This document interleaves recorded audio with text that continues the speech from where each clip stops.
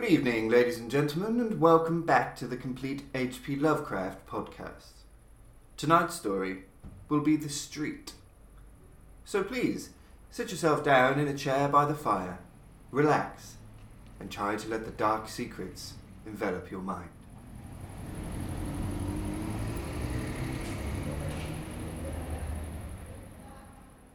There be those who say that things and places have souls, and there be those who say they have not.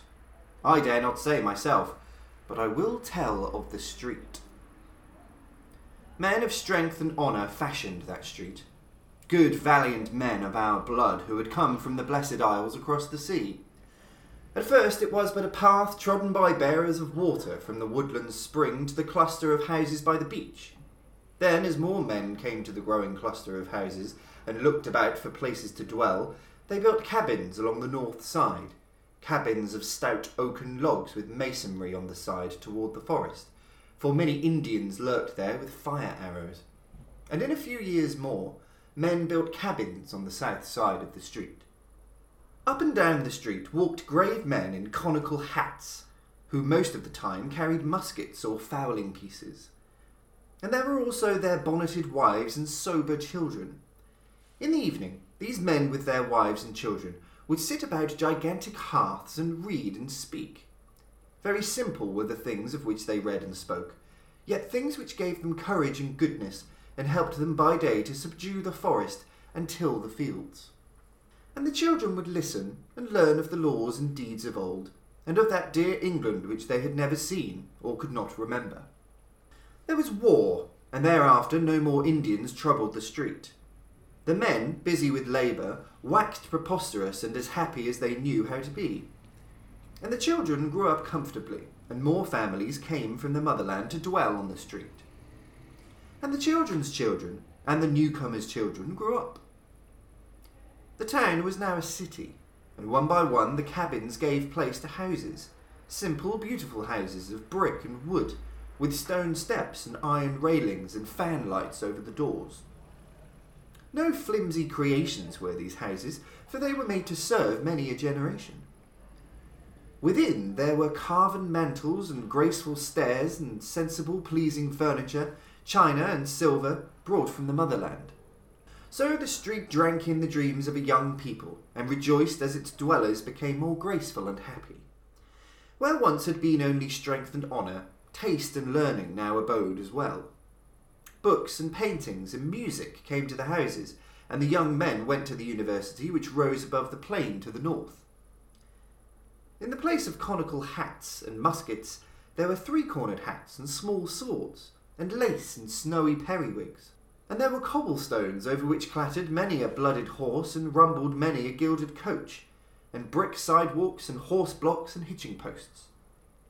There were in that street many trees, elms and oaks and maples of dignity, so that in the summer the scene was all soft verdure and twittering birdsong.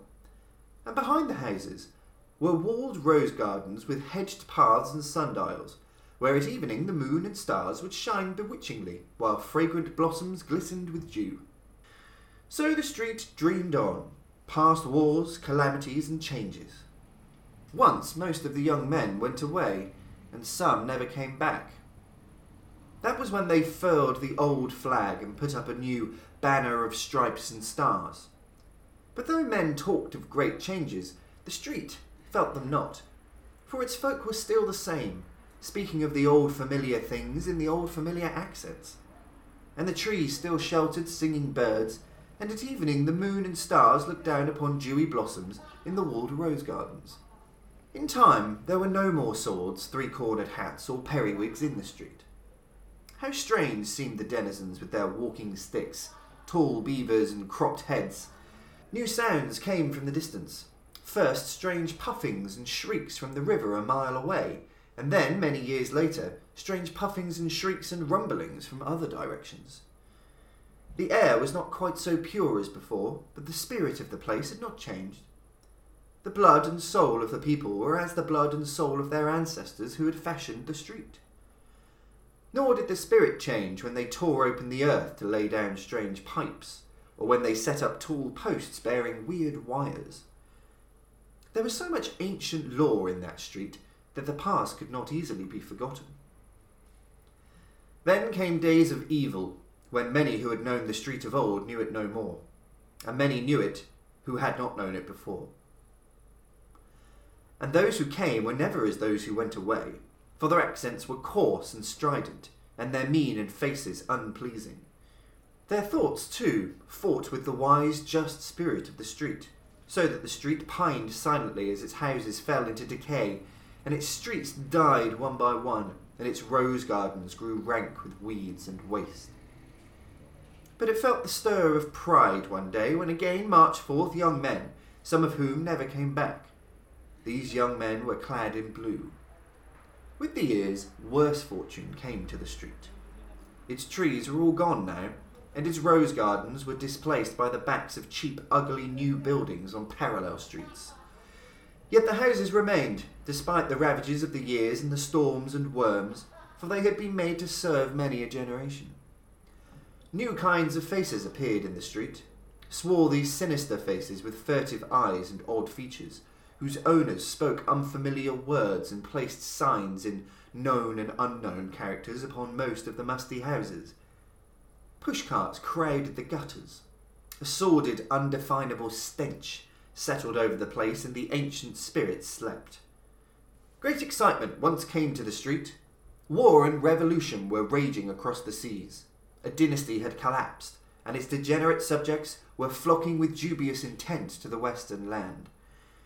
Many of these took lodgings in the battered houses that had once known the songs of birds and the scent of roses. Then the western land itself awoke, and joined the motherland in her titanic struggle for civilization. Over the cities once more floated the old flag, companioned by the new flag, and by a plainer yet glorious tricolour. But not many flags floated over the street, for therein brooded only fear and hatred and ignorance. Again young men went forth, but not quite as did the young men of those other days.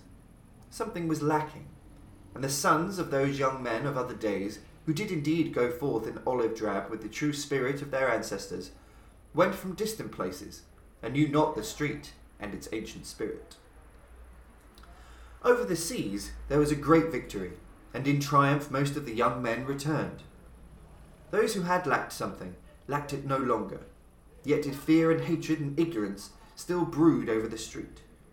For many had stayed behind, and many strangers had come from distant places to the ancient houses.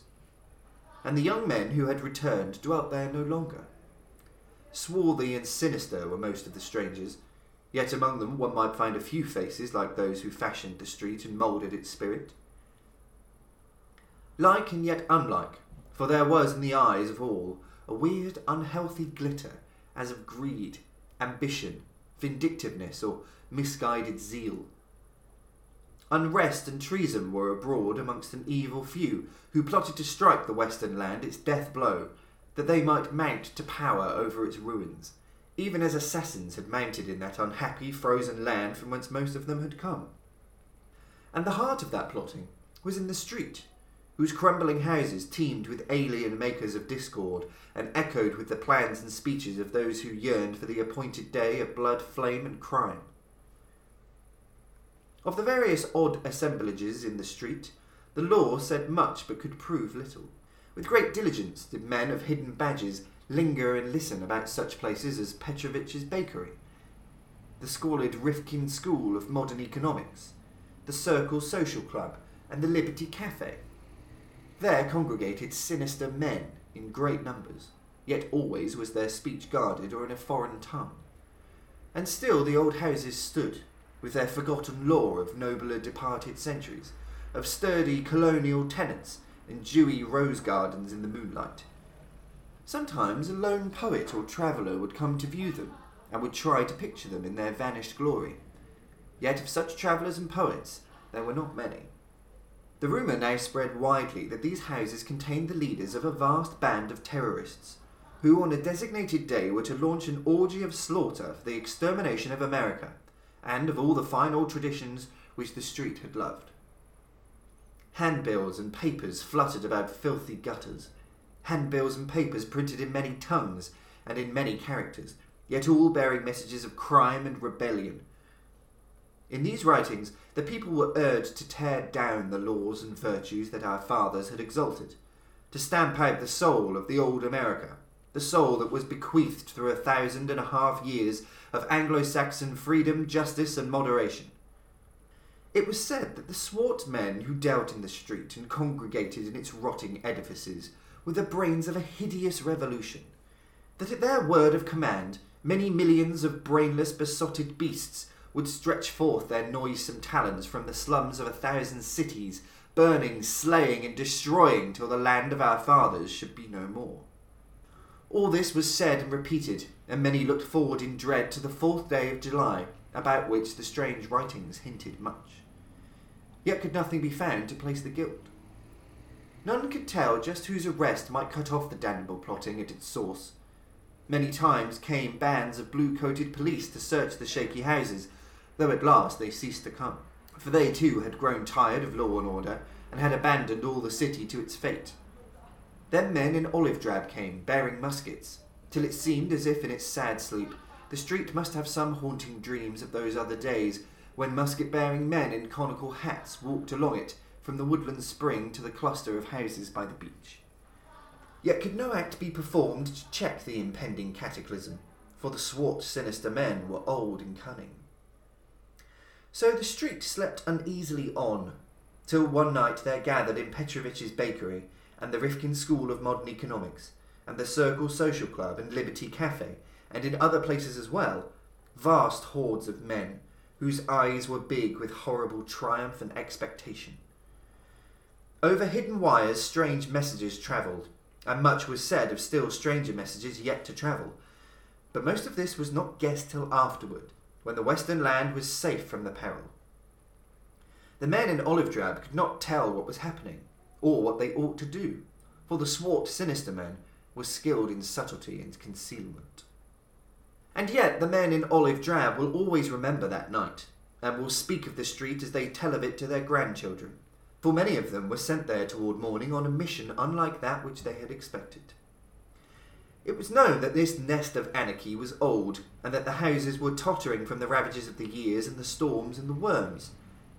Yet was the happening of that summer night a surprise because of its very queer uniformity. It was indeed an exceedingly singular happening, though after all a simple one. For without warning, in one of the small hours beyond midnight, all the ravages of the years and the storms and the worms came to a tremendous climax. And after the crash, there was nothing left standing in the street, save 2 ancient chimneys and part of a stout brick wall. Nor did anything that had been alive come from the ruins. A poet and a traveller, who came with the mighty crowd that sought the scene, tell odd stories. The poet says that all through the hours before dawn he beheld sordid ruins, but indistinctly in the glare of the arc lights. That there loomed above the wreckage another picture, wherein he could descry moonlight and fair houses, and elms and oaks and maples of dignity.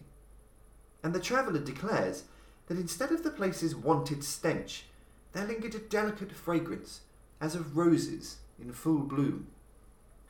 But are not the dreams of poets and the tales of travellers notoriously false?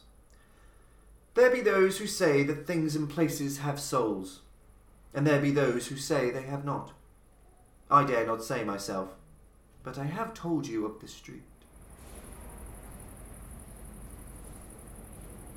That, ladies and gentlemen, brings us to the end of tonight's podcast. We hope you enjoyed it, and that you certainly don't have nightmares. Do join us next time, when our story will be Celophaeus.